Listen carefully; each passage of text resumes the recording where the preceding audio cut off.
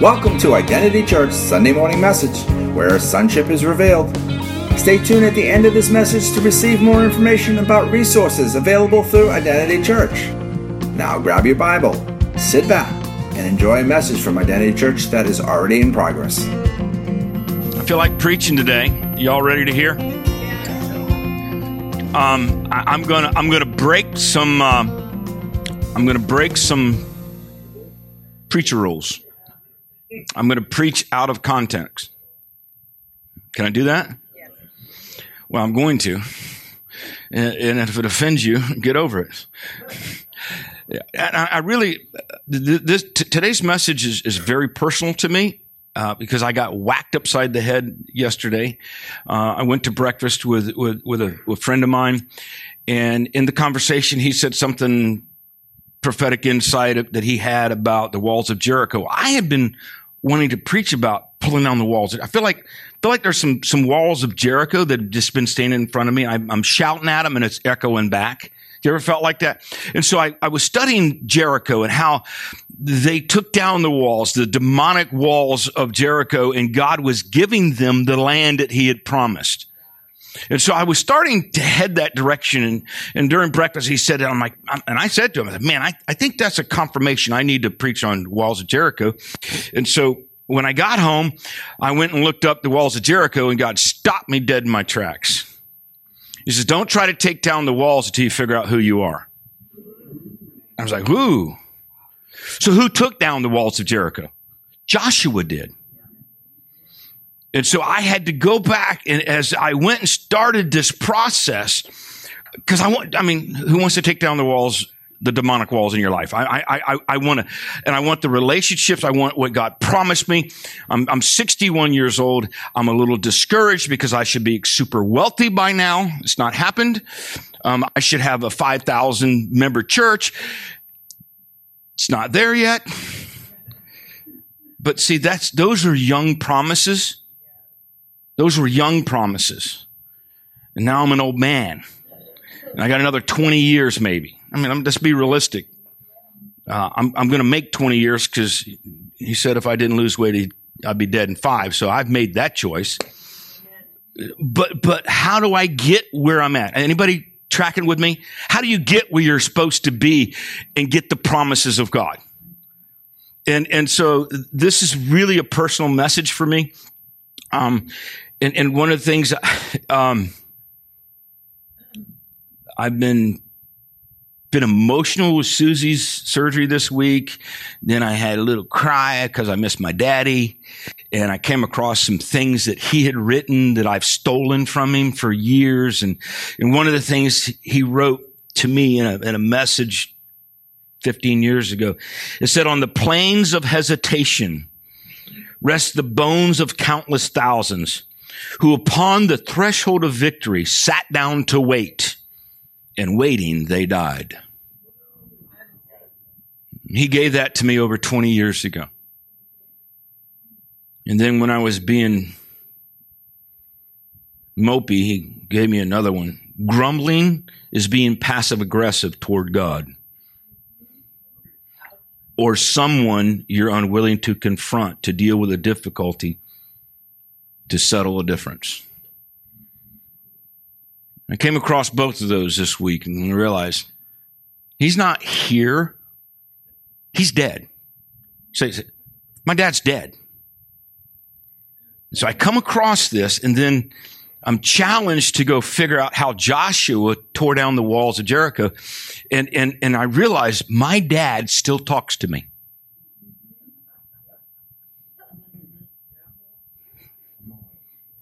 So I want you to go to Joshua chapter 1. We're going to read 1 through 9. I'm going to break it down. And I'm going to take some prophetic, I've never heard it done this way, so I'm just going to do what I believe God showed me to do for me. And hopefully you can apply it to yourself.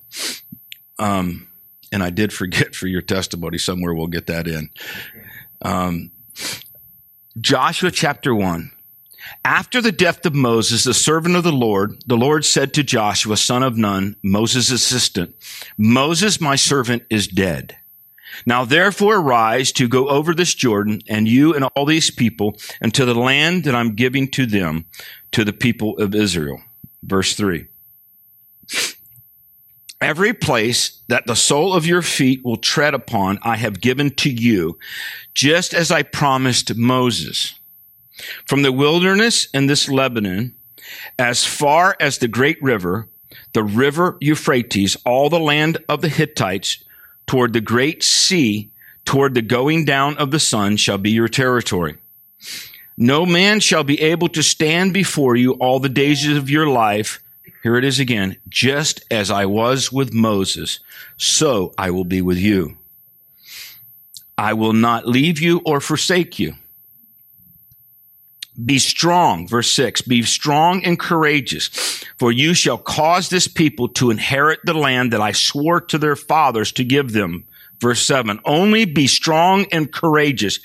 Be careful to do all according to the law that Moses, my servant, commanded you. Do not turn to the right hand or to the left, that you may have good success wherever you go. How many want good success?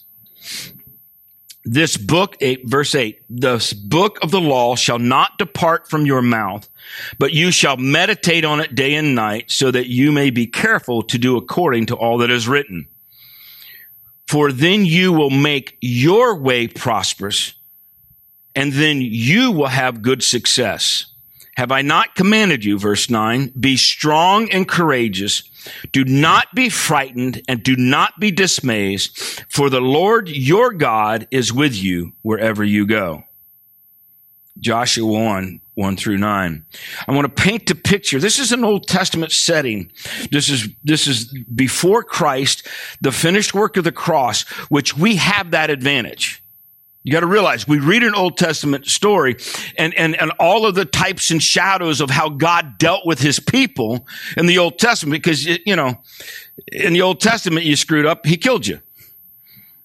Well, he decided to kill his son so that he wouldn't have to kill us. So we don't have that wrath side of God, but the principle doesn't change. So the worst punishment God can give you today as a Christian is he pulls away a little bit. You lose his presence. See, in his presence is fullness of joy. If you've lost your joy, you've backed away from the presence. It may be a character flaw. It may be an attitude. It may be something. That's the worst punishment you can have right now. Okay. That was real well.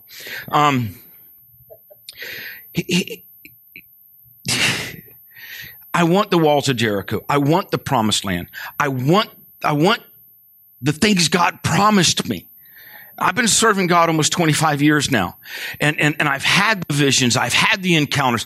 And I haven't seen, in years what I saw in the beginning. In the beginning, I operated in more power. I operated in more miracles. And I'm like, am I old? What happened? You know, but I've come to a place of maturity that I believe God can now start trusting me. But here's what I felt like I was doing yesterday as I was studying this out. Draw a line in the sand, and Moses is dead. See, the 20 plus years I've been serving God, pursuing the promises, have been training. I'm taking it out of context. It's been training. My life of walking with Jesus has been training. I was the Moses, but Moses is dead. I couldn't call my daddy this week, but I found something he wrote me. My daddy's dead, but he still has influence. My daddy was a leader in areas that I was weak, and I could simulate. I could see how he did things right. And let me tell you something. He didn't do everything right. Thank God he's dead in some of those areas. Oh, that was disrespect. No, that's reality. I don't want everything my daddy. I don't want to do everything he did, but I can find the things that I wanted. I can find the things that he did right. And let me tell you something. If you let someone's failure keep them from giving you what they have that they've done right, you're a fool.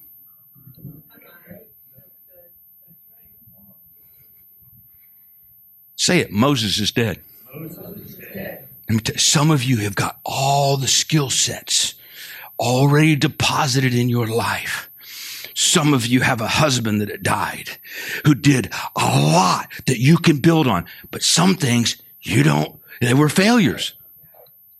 You reject that and focus on what he gave you.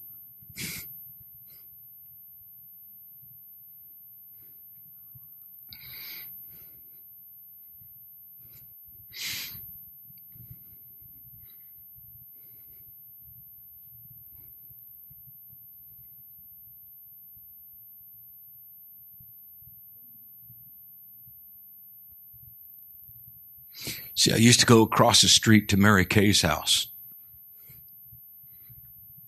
when I didn't know how to dream. And I would talk to her husband, Darcy, because one of his greatest strengths, he was a great dreamer. He looked at the positive side of everything. He found positive where I couldn't see positive.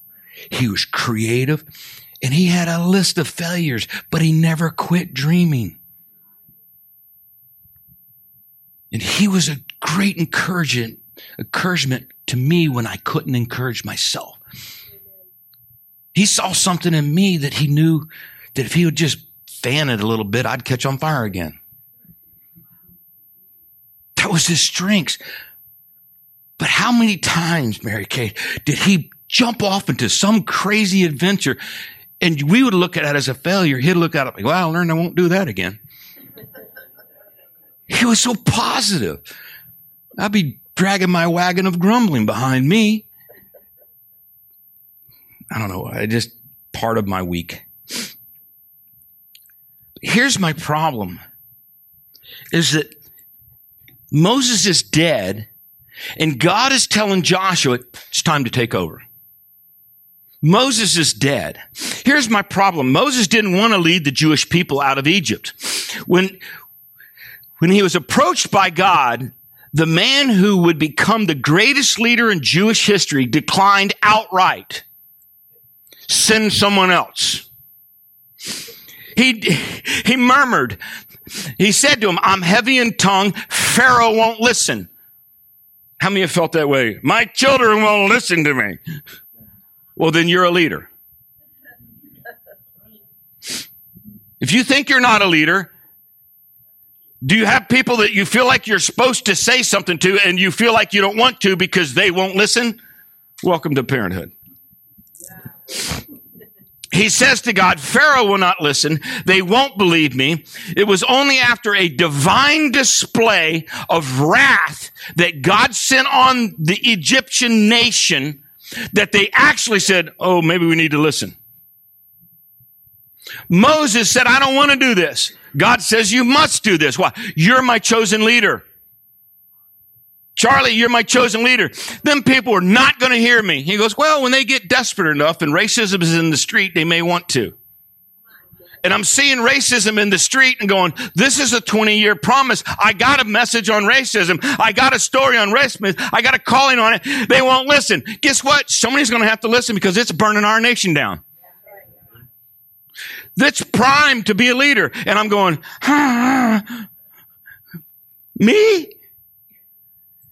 Yeah, but if you don't let Moses, your trainee, the one that you are the assistant to, if you don't declare him dead, you won't do anything.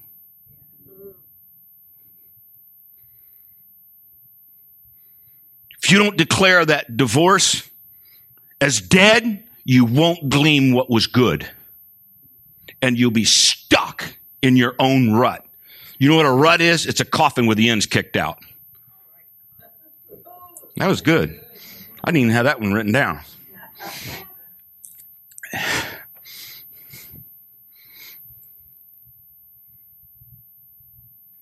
Skip ahead 41 years of Moses' life. At that moment when Moses was poised to bring the Jewish nation to the land of Canaan, into the promises of God. As a leader, he's about to be successful in everything God promised him. 41 years. Listen, the great leader had brought his followers through wars, rebellion, starvation, and thirst. Weathering every storm, defying human foes and divine punishment to reach this point. At last, Moses stood ready to fulfill the mission that he had been forced to accept as a young man because God visited him. At that moment, the same deity who had signed Moses his monumental task pulled the plug on his leadership, informing this faithful servant that he was proven inadequate in handling one of his many crises. Deuteronomy chapter 3. The Bible presents God as omniscient. He knows everything. I'm going to tell you something. That troubles me. That fires me up. God, who knows everything, who knows that Moses is going to be a failure, still tells him to get up and do it. And see, this is the hindrance that we all have. If God is all knowing and God tells me to do something, it must be successful. Really? That ain't biblical. Look at me.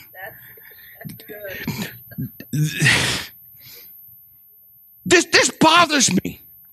This is why yesterday God says, Moses is dead. You need to get over it. Your training is dead.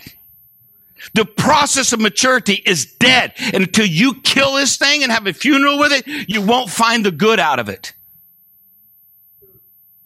We're getting ready to do that, aren't we?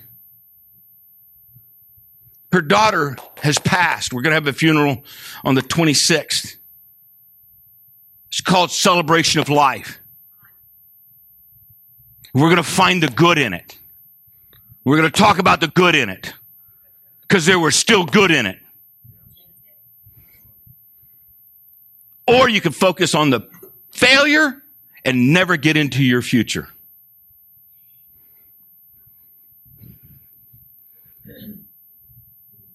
I'm sorry. I'm not sorry for making this personal, because this life is personal. This relationship with God is personal. So God, being all-knowing, which bothers me, that he would ask Moses, how could God summons Moses to this task, persuade, plead, and finally intimidate him into taking the role, with full knowledge that it would end not with glorious success, but with utter failure? That doesn't sound fair to me. How could a merciful God put Moses through this excruciating torture? How would you like to lead 3 million murmuring, complaining Jews? They walked around the wilderness, and he was their leader. He waited so long, 40 years, for a whole generation to die off so somebody that would actually follow him.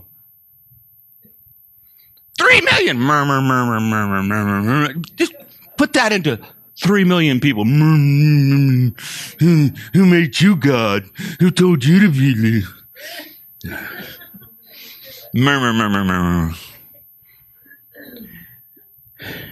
But in Numbers chapter 12, Moses is biblically identified as the most loyal member of divine service. Looking at the broader biblical picture, there are not only one, but many examples of this divine pattern of commissioning with unrealistic standards. Whether placing a tree directly in the middle of the Garden of Eden and then telling 2 knuckleheads, don't eat the tree. Don't eat the fruit of the tree. That's like a divine setup for failure.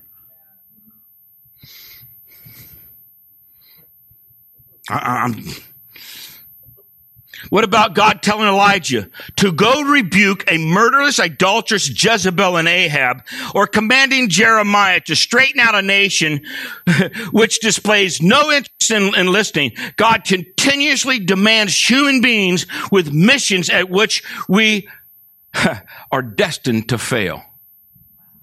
He told Jeremiah, you go tell them, oh, by the way, they're not going to listen to you. Well, why are you sending me? Why? Because they need a biblical record of what I said. So when I either come to judge or they have something to repent for.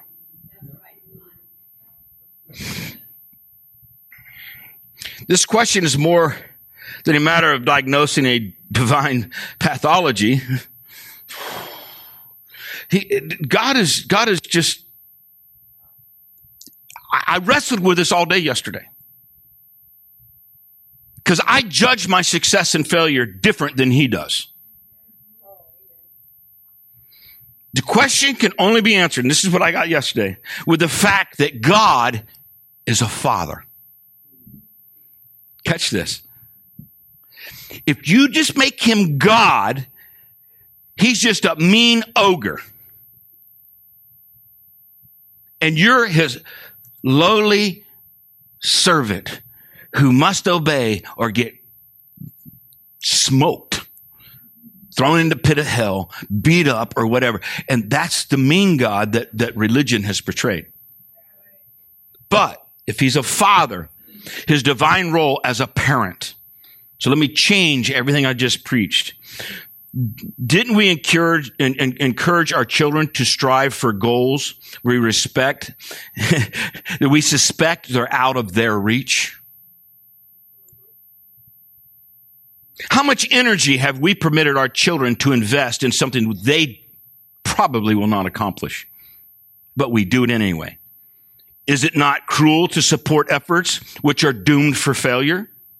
But parents know the true value of their children's most unlikely crusades.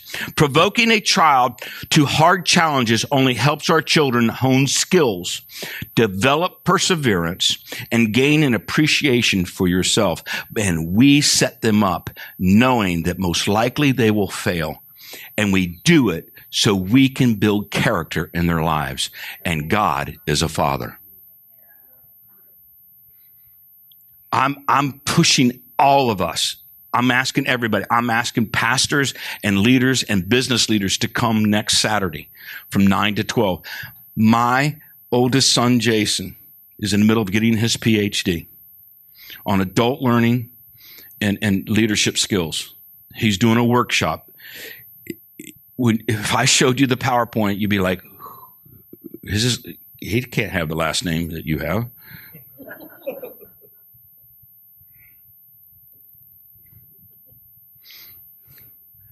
I'm proud of him, and he challenges the heck out of me. He reads the average of 58 books a year for the last 3 years. He is brilliant. He's smart. He's attentive. He's got 200 people under his management, $1 billion under his responsibility, and he's a manager over managers. He's my son. He's awesome.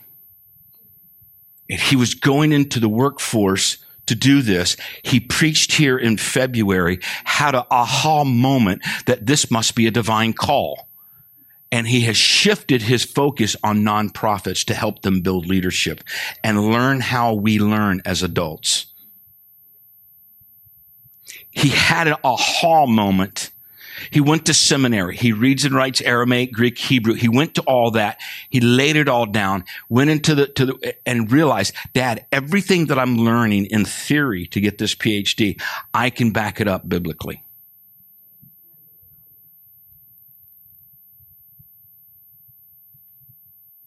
I got a little bit of interest in him being successful because I have a little bit of pride in who he is. I got a lot of pride on who he's become. Some of you don't know that we as a family went through a drug addiction with him, and he's overcome it. Amen. And he's successful. But he carries the scars in the form of a tattoo that reminds him where he used to go. what he used to do. And I'm telling you, he's an overcomer, and his failure did not stop him.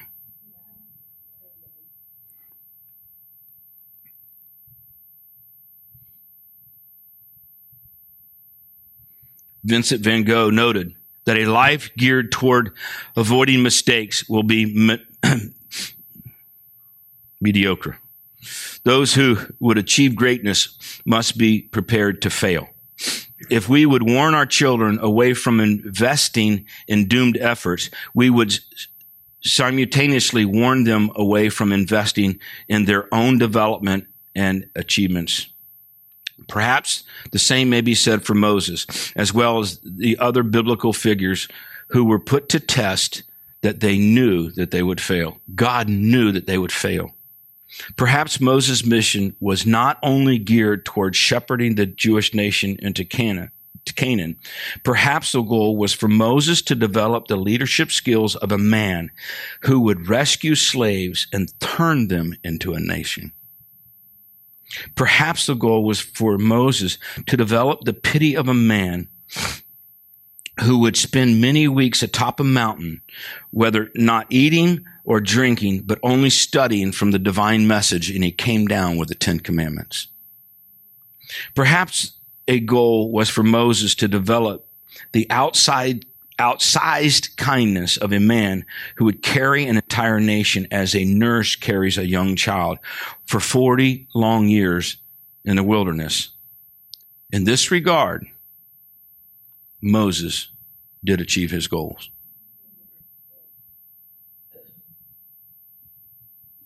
I've recognized that I have not achieved many of my goals. Lately, I've lost some sleep over it. At the same time, I draw inspiration from Moses' example. I've not accomplished everything I set out to do, but I am certain that I have grown and developed and achieved some level of success along the way. If that sufficed for Moses, and if that suffices for us as parents, then that will work for me as well. I got a phone call Friday driving down the road from a man who he worked for me. We were in ministry together, and one of the leaders that we were attached to, we had a pretty good blowout, and this guy decided to have a reconciliation breakfast between me and this leader, and so we're at breakfast, and basically I love you, but I'm not putting up with your BS anymore, basically. And this gentleman, challenged me, you gotta kiss and make up. You have to do that. Okay, I kiss. I don't make up well. I forgive really well, but sometimes I don't trust after things have been done. When there's been a failure and a breakdown in relationship and a lack of communication, you have to work through some stuff. And so I did my portion of that reconciliation to where I could meet him in Walmart and be nice. I could meet him at a conference and be nice. But just knowing I'm not staying connected to this. That was 18 years ago. So the gentleman that did all this reconciliation calls me and says, I figured it out. What? He said, you were right. I said, why? Did you just experience the left foot of fellowship that I did? And I said, why did it take you so long? I plowed the ground for you. And the very concerns I had, he now has. Okay. And we had this conversation of what great things we learned while we were connected to that ministry. And he, as we're getting off the phone, he goes, you have an ability to find something good. He goes, here I am murmuring and complaining and blah, blah, blah. And I said, listen, I learned what I won't tolerate. That's a benefit for my future. Certain things I won't tolerate. And you can call that a failure if you want. But after all this time, he said I was successful. I was right. And I'm building upon the things that I made a stand for. Now, I probably shouldn't have to burn the whole tribe, the whole town down to get to the one building. I'm learning, Some, maybe. But But it's success.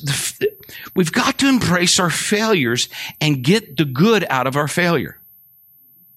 Otherwise, you'll have a low self-esteem and you will think you are a failure. Instead of God being the parent that he is and bringing us to a new level of maturity, a new level of responsibility. But you got to eventually go, Moses is dead. I can't go on into my new season. I can't go get Jericho's walls torn down. I can't go until Moses is dead. You got to realize the greatest asset that Moses had is he took a nation of people, and his first great feat was crossing the Red Sea. You know the story. He took them through, and in that great feat of crossing the Red Sea, the army, the Egyptian army, got swallowed up, and God became the God of the Jews, the God of power, the God that manifests protection over his people. Okay, and then they wandered around, murmured, complained, learned some lessons. Murmuring and complaining will get the whole generation killed. Say it, murmur, murmur, murmur, murmur, murmur. I'm a pastor. I hear a lot of murmur, murmur, murmur, murmur. Try that around Susie. She'd be like, out of here.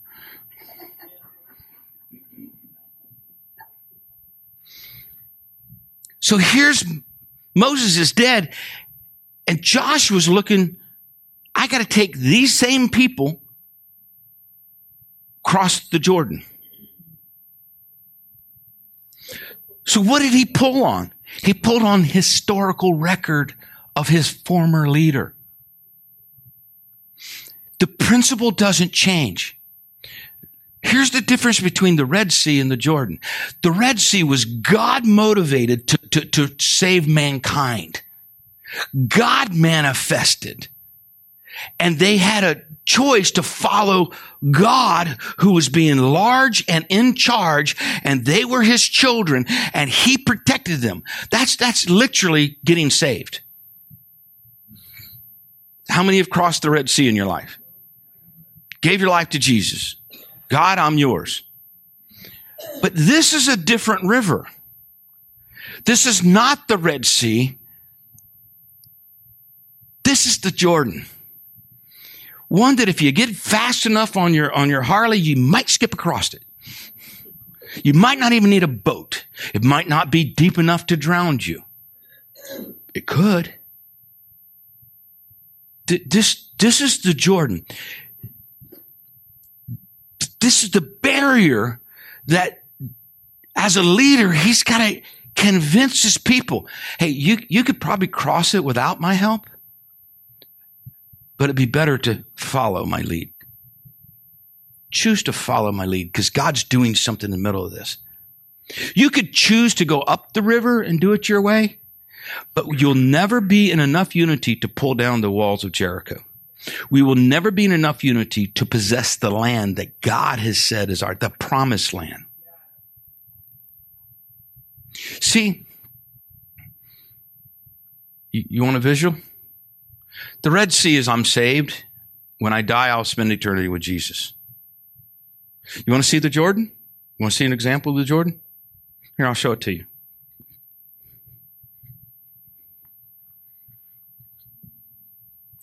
Dude, I know I offended you. I didn't mean to. I'm sorry.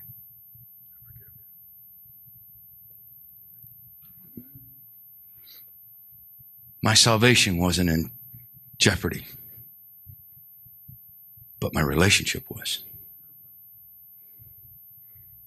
That's the Jordan. Because we have salvation, we cross the Red Sea. Don't think you're in your promised land yet. Because you may need to bow the knee to someone who you've offended or has offended you. When those things are fixed by Holy Spirit, you enter into your promised land. And then you possess the authority and the influence. that God determined was yours. Does this make sense? But until Moses is dead, you don't even have that opportunity. Because you'll try to rely upon the historical record, or you'll pick apart that leader's failure as an excuse to not bend your own knee. Or you won't glean the strength and the wisdom.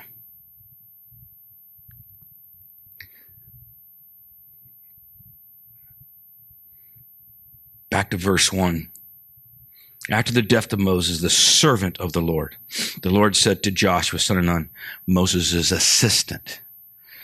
Listen, some of you are hiding behind being an assistant when God has told you to stand up and lead.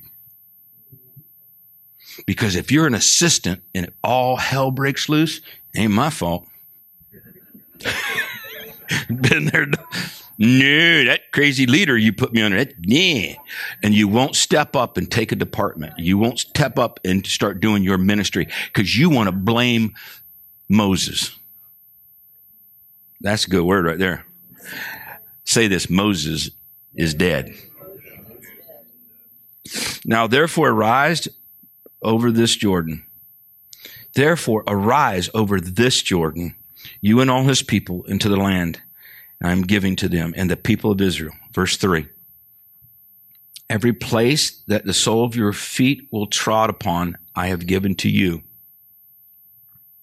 just as I promised Moses. If you'll bend your knee at your Jordan, the leader that failed you, the leader that wounded you will no longer be your excuse. You'll actually get to possess what God promised them. You catching this?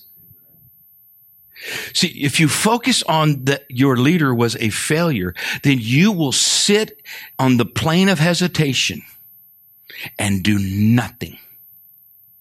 But if Moses is dead and you saw those failures, but you knew what the promise was, God told Moses, you're going to take the people to the promised land. He had the same promise. But Moses failed. Why? You know why he failed? Because he had more prophet than pastor. In my opinion, like I said, I'm taking liberty today. Jesus said, speak to the rock. He spoke to the rock. Out came living water because they were thirsty. And then they were thirsty again. And he said, hit the rock once. He hit the rock. Water came out. Well, you got 3 million. You don't sing the right song. You got this person in the wrong position. You got this and that and the other. And he hit the rock twice and lost everything he was promised.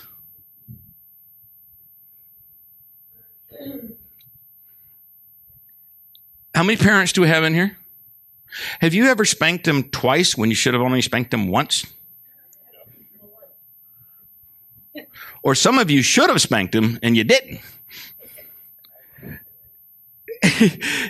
So if we put this in the proper context that God's a father, we're all in training, man. We're all in training. We're trying to learn this. Verse 3, every place that the sole of your feet will tread upon, I have given to you, just as I promised Moses. How many bad leaders have you been under that had great promises from God? 5, 10.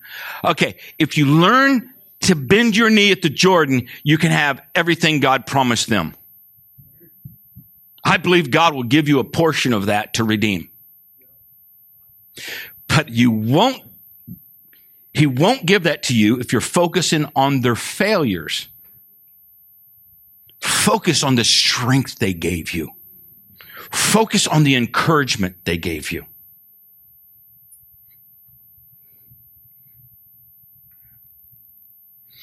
From the wilderness and this Lebanon as far as the great river, the river Euphrates, all the land of the Hittites, the great sea toward going down to the sun will be your territory. Find your boundaries. That children's church that's over there is not my boundaries.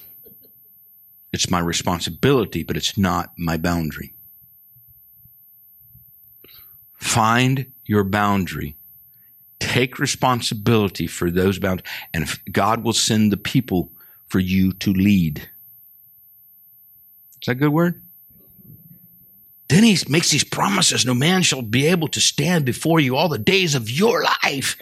Just as I was with Moses, so I'll be with you. I will never leave you or forsake you. What a promise.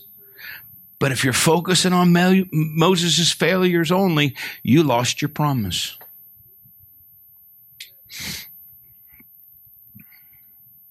Be strong and courageous, verse 6.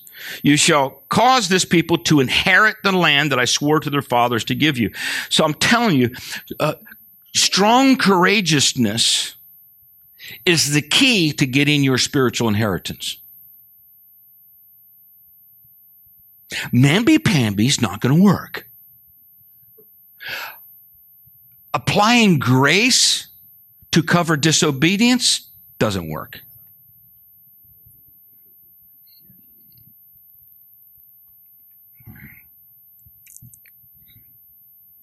Only be strong and very courageous. Be careful to do according to all the law that Moses, my servant, commanded you. Did you notice he didn't say that I commanded you? He knew who he gave it to. He gave it to a leader who gave it to an assistant. Do not turn from the right or the left, that you may have good success. Do you want to be successful? Obey me. This book of the law, verse 8, shall not depart from your mouth, but you shall meditate on it day and night. You know how to keep the murmuring down? Quote the promises. Quote the promises. You're the prophet of your own destiny. The problem is some of you are winding up in places you've been speaking about, and they're not pleasant. They're not lovely. And then you blame God.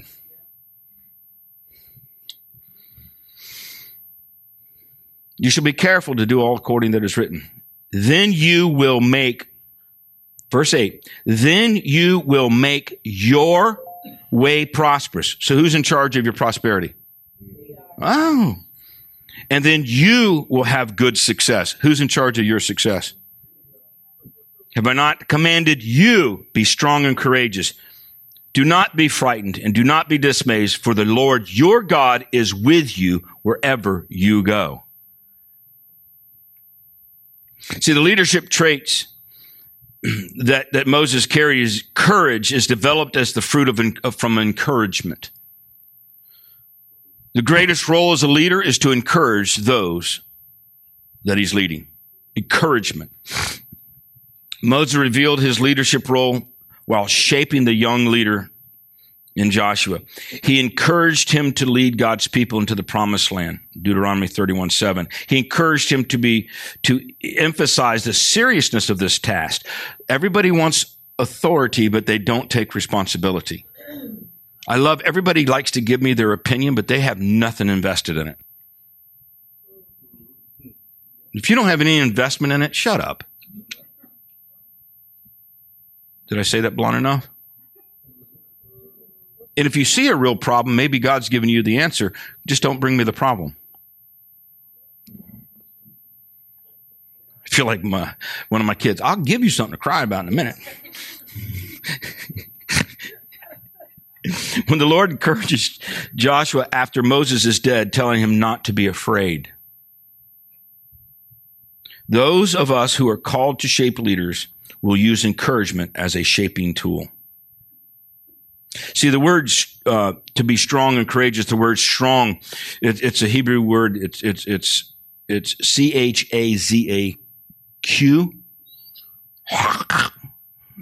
Is that about as Hebrew as I get? But the meaning is to be strong, courageous, to be violent,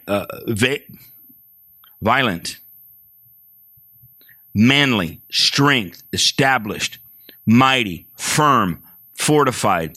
It is in the Old Testament more than 300 times in some form or fashion pointing toward encouragement. David encouraged himself in the Lord. Therefore, he took the seat of leadership. So you go to the New Testament, and this is what I did actually earlier this morning. Okay, great.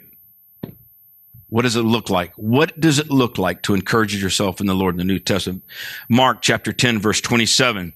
Jesus looked at him and said, with man, it is impossible, but not with God. All things are possible with God. You got to know who you're connected to. That's an encouragement. Philippians 1:6, I am sure of this, that he who began a good work in you will bring it to completion at the day of Jesus Christ. Do you have Jesus Christ living on the inside of you? He's completing what he promised.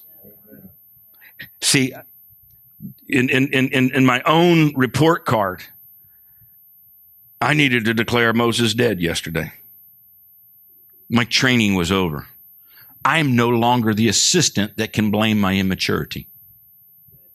That's a good word right there. I'm taking full responsibility for this ship. I'm taking full responsibility as I'm a leader shaped by God, and I have had to encourage myself. And I've had good encouragement. There's a lot of people in this body who know how to encourage. I have encouragement. I'll never forget. I think I was sharing with you yesterday. My dad, I'm missing my dad. I had a week missing my dad. What I needed was encouragement. What I didn't need to hear his voice. I wanted to tell him I was okay. And I think I told you that my dad wasn't much of an encourager. Now, he was to shape you. He would shape you into his image. He would shape you into the backside of his hand. No problem shaping. It's the encouragement that God disciplines the ones he's loved. He loved the hell out of you.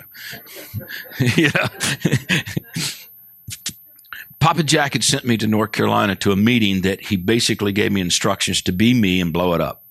There was just some shenanigans going on. I didn't want to go. I know my gifting. I know what God said. And Papa Jack pretty well made me go. And I'm driving. I'm 40, 50 miles outside of the town I was going to. And my dad knew what I was doing and that. My dad calls. Here's what he said to me. Hey, Papa Jack is not your only father. I know who God's made you. I know you're on assignment. These men are not going to like what you have to say. And they will stick you with arrows and daggers. And when you come home, come to my house, and I make sure that I pull every one of them out of you. And he told me he was proud of me. Jack Taylor's not your only father.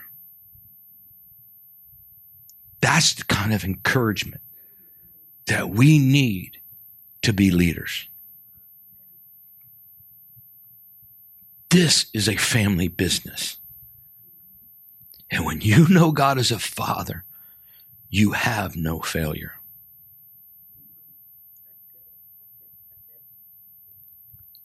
That just doesn't, your head can't get that.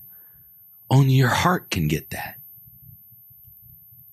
Because any failure you've had, others may say it's a failure, but grace and mercy and the love of a father comes and says, okay, we've learned we're not going to do that again, right? Yeah, Daddy. I don't disqualify you from a failure. You disqualify you from a failure. You're in the family business.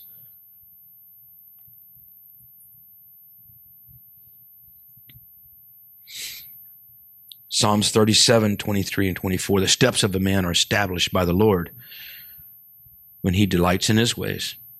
Though he fall, he shall not be cast headlong, for the Lord upholds his hand. Hebrews 10, 24 and 25. Let us consider how to stir up one another to love and good works, not neglecting to meet together, as is the habit of some, but encouraging one another, all the more as you see the day drawing near. Our nation will not survive if we do not start encouraging each other in the things of the Lord. And we're going to have to provoke each other just a little to love. We may have to provoke somebody. I may just have to tell Rodney next week, hey, Moses is dead. Drop your attitude. Because this is a new season. What got us here is not going to get us there. Moses is dead. But the promises are alive. Stand to your feet.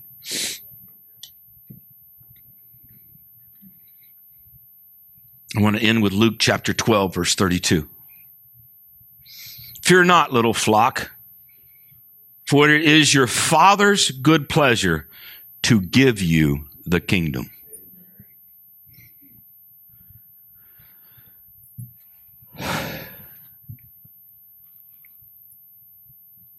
I want to do this in two dimensions. Leaders that have failed you, wounded you, betrayed you, but saw something in you or you wouldn't have followed them. Got that? So who sent you there? Oh, you probably told the people, God sent me here. About the time you was leaving the door. Hell with that. We done that. God sent me here. Well, the devil just ran him out. No, God's in charge of that. So I want you to just take a minute, because we've all been there if you've been serving Jesus long. Moses is dead. That leader is dead. He no longer has access. She no longer has access. That's dead. And I'm not going to look at the failure. I'm going to look at what I learned that was godly, righteous, and necessary. And I'm applying that. I'm applying that. So the next season of my life will be success. Now, what about the Moses on the inside of you? Could hear the promises, could feel the parade, signed up for the assignment, and you've had failure or you haven't had success. And we want to blame everybody else. But you know you've learned something, but you haven't tapped into the power of what you learned. Because it's still pain and not power. What if it's a divorce? I love people that got divorced. Hey, tell me all this crap. I'm like, well, why'd you marry the idiot? And then they tell you why. They haven't learned to process the failure portion and stand on the good. Does that make sense? Say this, Moses is dead. Moses is dead. But I want my inheritance. Give it to me, Lord. The way the kingdom does. With truth, with light, and life. In Jesus' name. Amen. Thank you for tuning into today's message from Identity Church. To know more about us, go to identitychurch.net, where you'll find resources such as a calendar, media, and upcoming events. You may also download an app for your mobile device from the Apple App Store or Google Play. Then from your mobile device, you can hear our messages, read from the Bible, take notes, connect with us on the social media, and even pay your tithe. Again, thank you for tuning into today's message from Identity Church.